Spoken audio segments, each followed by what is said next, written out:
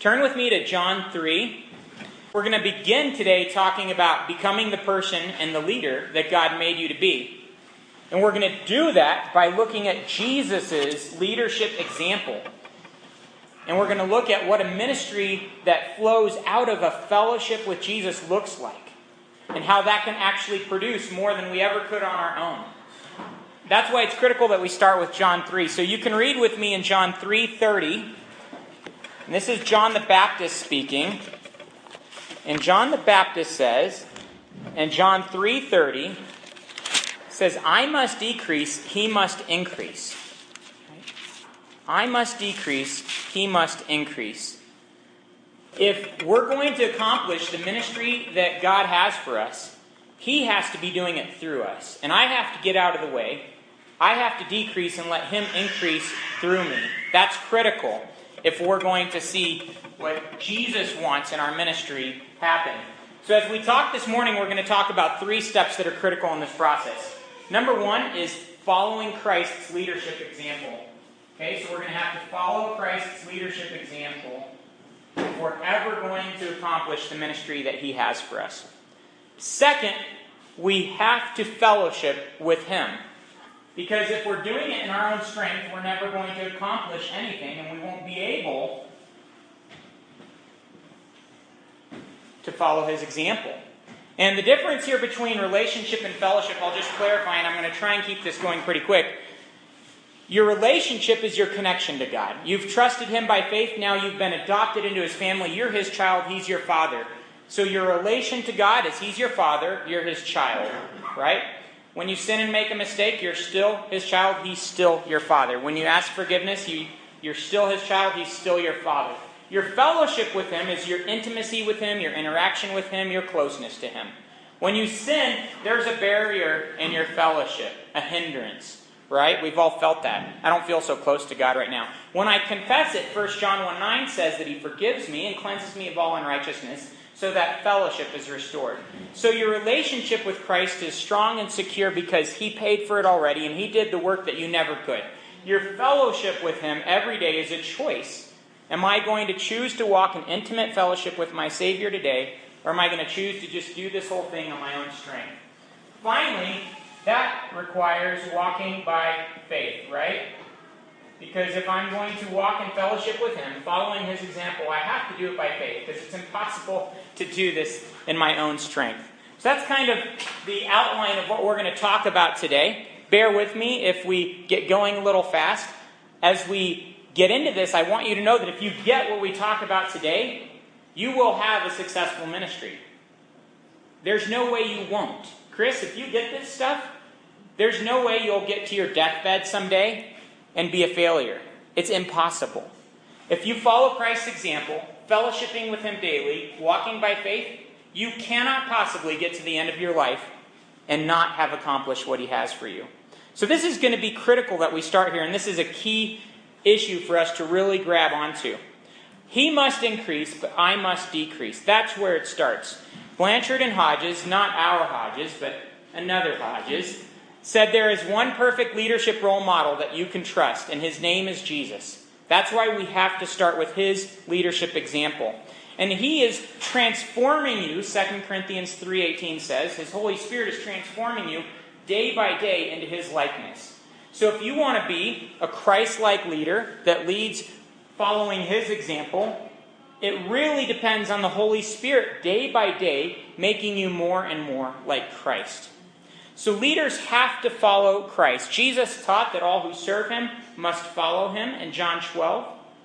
And this is where it all starts. Am I going to follow him or not? Am I going to do it his way or my way? Who's in charge here? Is he Lord or not? Right? Can I say no to my Lord? No. I follow him. This is where it all starts. Am I going to follow Jesus? In chapter 1 on page 15, you can turn there if you want. There are 2 questions, and I just want you to think about these questions for a minute. If anything comes to mind, you can jot it down in the book. Page 15. As we think about following Jesus, I want to get our eyes on Jesus for a second. So think about what your favorite thing about Jesus is. Gosh, there are a lot of them, right? If any come to mind that you want to jot down, you can. But just get your mind focused on who it is that you're following as we start this talk. So what's your favorite thing about Jesus? Next, which of his leadership attributes do you admire most? There's so many, right? I mean, he's our perfect leadership example. His walk of humility, his authority. I mean, you could go on and on and on. But as we begin thinking about the example that we're following, which leadership attributes that he exhibited do you admire most? Now, with that picture in mind, remember that he's the one we're following. We have to follow him. Paul in 1 Corinthians 11:1 said, "Follow me as I follow Christ." So he followed Christ so that others could follow him. That's what a true leader does. Cameron, when you're serving, if you're following Christ, others can follow you, and by following you, they're following Christ because you're following Christ, right? The second you're not following Christ, what happens to all the people following you? It's not good, right? So you need to be following Christ if you're going to be the leader that God wants you to be. Now, he gave us his Great Commission, and he's the ultimate example of a leader. He gave us the greatest possible vision to pursue, set the greatest possible example of pursuing it, and then he called us to follow him and accomplish it. So, do you think the Great Commission is really possible in your lifetimes? The training center here, when we set the vision statement for it, the vision statement that we set is the Great Commission fulfilled. And I said that to somebody and they said, "You can't use that as a vision statement. That won't happen in our lifetimes." And I said, what kind of attitude is this? Right? Jesus commanded us to do this. How dare we say, "Oh, we could never do that." So I want you to embrace this right now, to say, yes, the Great Commission can be completed in our lifetimes. Jesus gave it to us not so that we could dispassionately follow him, thinking it could never happen. We have more resources today, transportation, communication, the internet, you name it, than ever in the history of this world. We can do this in our lifetimes if we'll take him up and follow him. So, what is the leadership example that he demonstrated for us? You can see an outline of this in Appendix D on page 295. These are some of the leadership characteristics that he portrayed for us. You're going to hear a lot of acronyms this week. We're going to try and put some of them up over here by the snacks so you see them. You'll see them in the back of your book as well. But these acronyms are designed to help you remember some of these things and know what it is that you're shooting at. I'm going to share two of them with you in this talk this morning. But the first one is the leadership acronym, and it describes Christ's leadership example. L, Christ led with his lifestyle. A leader's life has to match their words. It has to match what they're calling people to follow. If we don't live what we're preaching, we're not going to be a leader at all. That requires that we live as an example. Sometimes as a leader, you're going to feel like everybody is always watching you. And that's not a bad thing. Warm up to that and realize that as I follow God, people will follow me. And that means I have to be an example. It means I have to take action. If I'm not taking action, I'm not a leader, right? If I'm just passively waiting for others to take action, I'm following their lead. A leader takes action, doesn't just wait. Once one of our students came to me and said, "We have a big problem in our ministry. It's not loving enough. It's not loving enough. It's not loving enough. We need to be more loving." And I said, "What are you doing to love people?" Silence. Okay, a leader doesn't just sit around saying there's a problem. Why isn't it getting fixed? Come on. A leader says, "I'm going to take action." That requires direction. A leader has to set the direction and communicate that well. Now, there's not a lot of flexibility here for you because Jesus has already given you the main direction, the Great Commission. But as a leader, you have to be able to articulate that for those you lead and show them how to get there. How are we going to do this? It's important that you lead with expertise. And I don't mean that you have to be the smartest person that you know. I'm just saying, one, you need to know God's Word. Two, you need to know the ministry that He's called you to lead. So grow in ministry. Always be learning. Howard Hendricks said, stop learning today and you'll stop leading tomorrow. So continue to grow till the day you die. Don't look at the bottom part of your life as the prep time for the second half. See every year, every month, as the preparation time for the next. Because God is calling you to things that if you're not ready for them, you'll be toast. So keep growing in expertise. That also lends a lot to your credibility when people know they can come to you and talk to you, and you're going to have some answers. Don't let that get to your pride or anything like that. Okay, R, lead with relationships. Jesus led with love. He led relationally. Just look at the example he portrayed with his own disciples. That worked out, that love worked out in what he said he came to do, to serve, not to be served. So leaders must serve. This is probably the biggest New Testament attribute of leadership, is service. In fact, Jesus defined leadership as being a servant. Okay, habits. What are your habits like? Leaders have solid habits that others can follow. If you can't get out of bed, and you never have time with God, and yada, yada, yada, your habits are very poor. And you need to grow good habits that will match the leadership that you need to be giving to others and the ministry that you need to lead. Okay, I, initiative. What do you call a leader that doesn't take the initiative? A follower, right, Mark?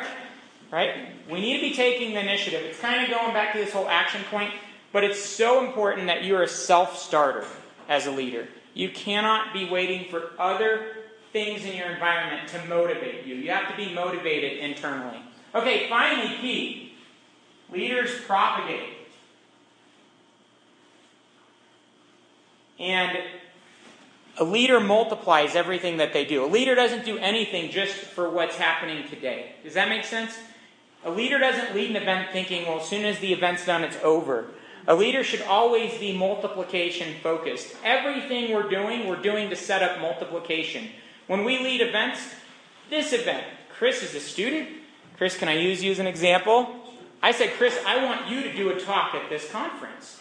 Not just because I thought nobody else could do it. I want Chris to get the opportunities he needs to become a multiplier that will multiply until the day he dies. Right? Set everything you do up as a leader to multiply. All right. Leaders must fellowship with Jesus. So they must follow his leadership example. They also must fellowship with him. Jesus said, I am the vine, you are the branches. He who abides in me and I in him, he bears much fruit. Apart from me, you can do as much as you want. No, nothing, right? Apart from him, we can do nothing. So it's critical that we not try to do this apart from him. Oswald Chambers said the bearing of fruit is always shown in Scripture to be the visible result of an intimate relationship with Jesus. Isn't that true? Always in Scripture. Do you remember the story of Mary and Martha in Luke 10, 38 through 42? Martha was doing all that needed to be done, but Mary was doing what? The one thing that was needed, Jesus said. Spending time with her Savior. Spending time with Jesus. Fellowshipping with him. There's a lot that needs to be done in ministry. But if you get away from the one thing that's needed, you've lost it all. Andrew Murray, one of my favorite authors, puts it this way. Is it not true that our work often comes between us and Jesus? He says, what folly. Sad thought that the bearing of fruit should separate the branch from the vine. Again, is it not true that our work often comes between us and Jesus? What folly. Sad thought that the bearing of fruit should separate the branch from the vine. It's imperative that we do what we do, following him out of fellowship with him, enjoying him, knowing him, loving him, growing closer to him. Now, here are a few ways that you can do this. You can serve in the power of the Holy Spirit.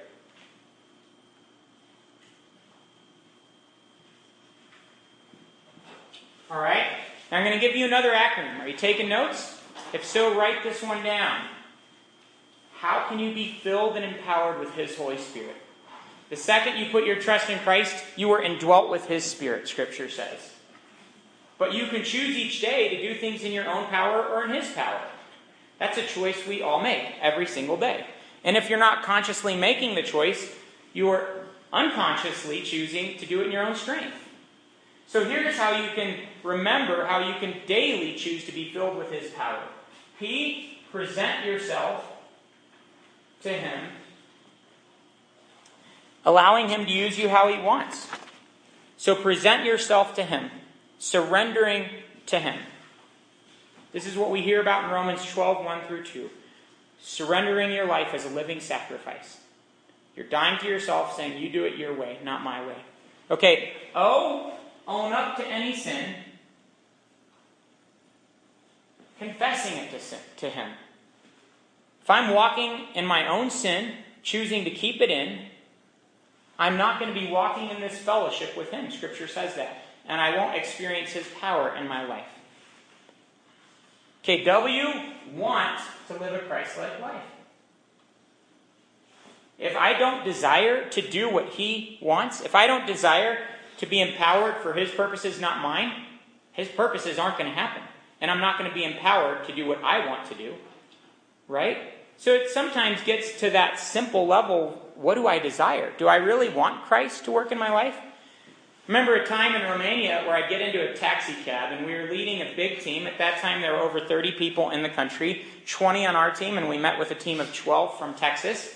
And I was overseeing all of it.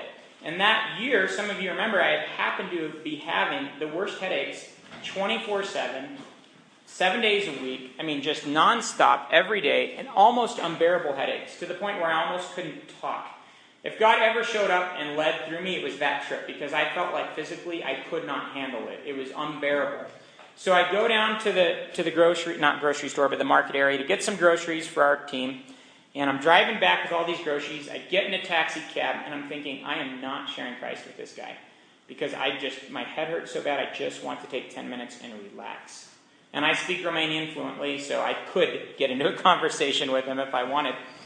So finally, I realized I need to want to do what Christ wants me to do here. And so I just started transitioning to a conversation about Christ. You'll learn how to do that this week. And we ended up spending about 45 minutes in the car, and he turned off his meter, so he wasn't just trying to milk the American for all the money he was worth. And he ended up praying to receive Christ right there in his taxi cab that morning. I thank God that God changed my desire. But if I would have held on to my desire, I don't want to share my faith, that never would have happened. I had to want Him to come through in my life. My desire had to get in line with His desire. And just a note on that, when you find that your desires aren't in line with His desires, ask Him to change your heart, and you'll see that He will, often. All right, so want to live a Christ-like, Spirit-filled, and empowered life. E, this is critical, experience His filling and power, claiming it by faith alone. You don't have to jump through so many spiritual hoops for Him to empower you with His Spirit. You simply come to Him, having presented yourself, surrendering to Him, having confessed any sin, wanting to live a Christ-like life, and then saying, I'm ready, I'm here, fill me with your Spirit, empower me to do your will. Simply experience that filling, claiming it by faith alone. Then R, this is where it's critical.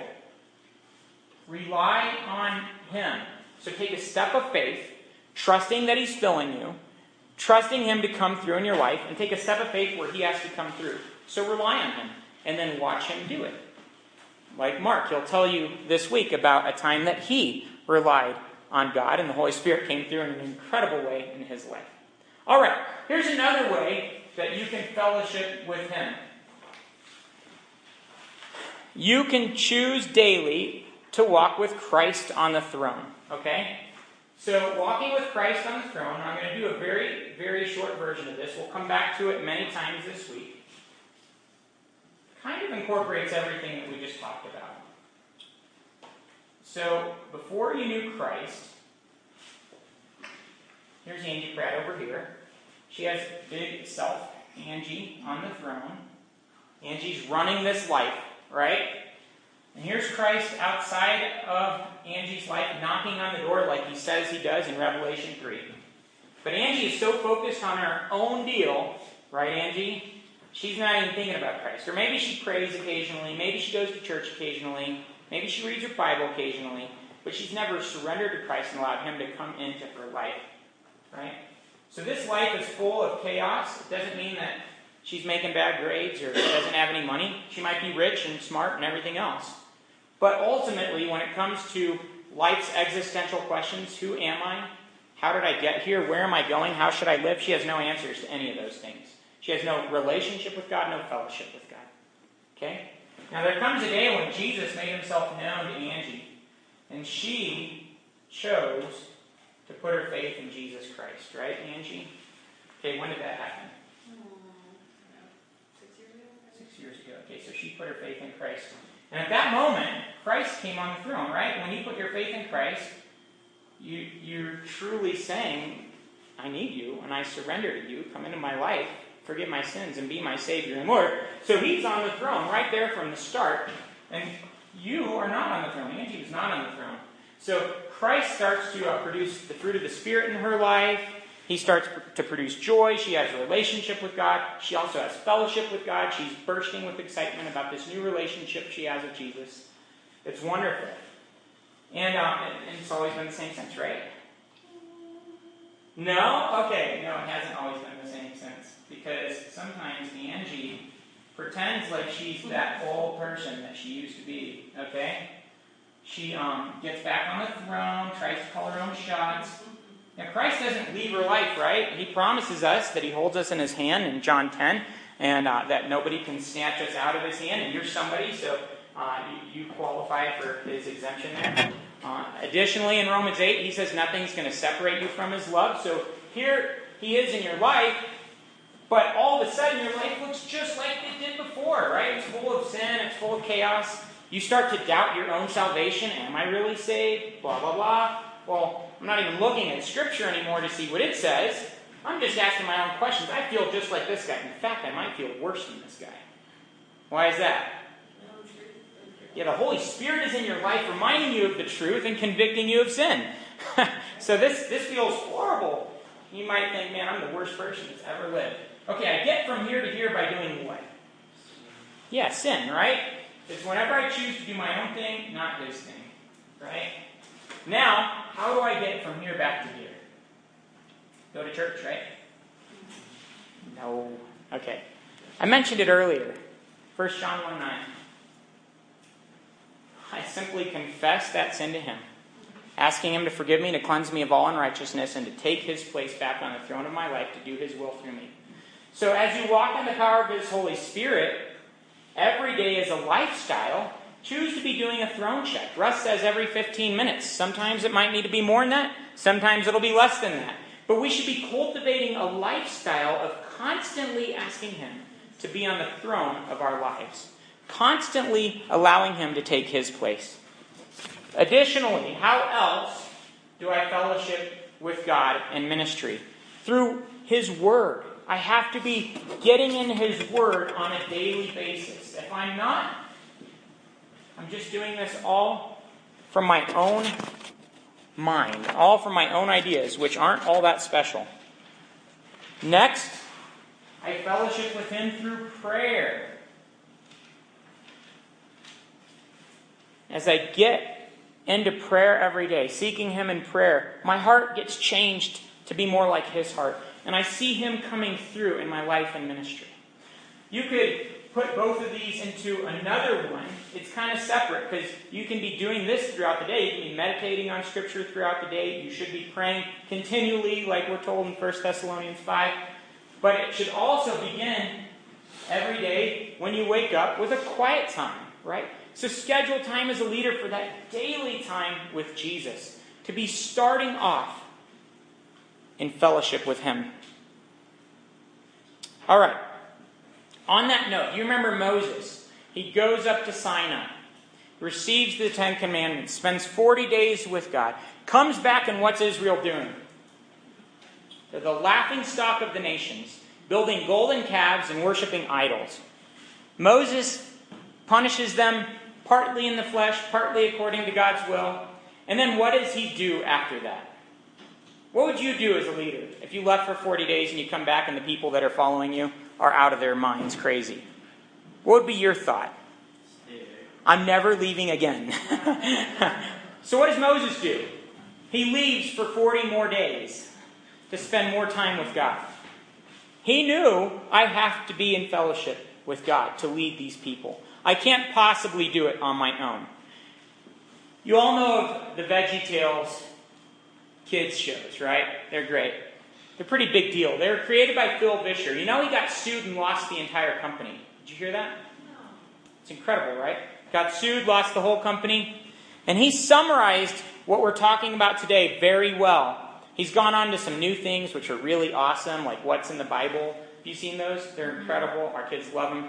But he's gone on to do some new things, but with a different perspective on his own ministry. He said that when he created VeggieTales, he was trying with everything in him to have an impact and to make an impact. His whole focus was on what can I do for God, not how can I be in fellowship with God. And he put it this way. He said the impact that God has planned for us does not occur when we are pursuing impact. It occurs when we are pursuing God. Isn't that good? The impact that God has planned for us does not occur when we are pursuing impact. It occurs when we are pursuing God. It's critical that I be fellowshipping with Him, following Him, pursuing Him, if I'm to have the Great Commission impact that He has planned for me. That requires that I walk by faith. Tozer puts it this way.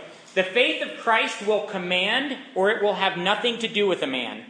The only man who can be sure that he has true Bible faith is the one who has put himself in a position where he cannot go back. Pseudo-faith always arranges a way out to serve in case God fails it. Real faith knows only one way. For true faith, it's either God or total collapse. It's stepping out, saying, if you don't show up, God, I'm dead. And then trusting Him to come through. This is why Paul told the Corinthians that we walk by faith, not by sight. It is critical that we walk by faith and not by sight. Because if we're walking by sight, we won't accomplish the ministry that God is calling us to accomplish. We have to walk by faith. Now, this is where it gets really, really important. What do you have to do to get more faith? You can't. You can't get more faith. That's the short answer. In Romans 12:3, Scripture tells us that each of you have been given a measure of faith. Right? Jesus told us in Matthew 17:20 that faith like a mustard seed could move mountains. So it doesn't matter what measure you've been given, it's enough. The bottom line is you can't get more faith. In fact, 5 verses before Jesus said faith like a mustard seed can move mountains, His disciples asked Him for more faith, and Jesus reprimanded them for asking for more faith, saying faith like a mustard seed could move mountains. But what did He also say about mustard seeds? You remember this? In Matthew 13, 4 chapters later, He talked about how they grow from this small seed into this incredible plant. The disciples knew that when He talked about faith like a mustard seed, that a mustard seed grows.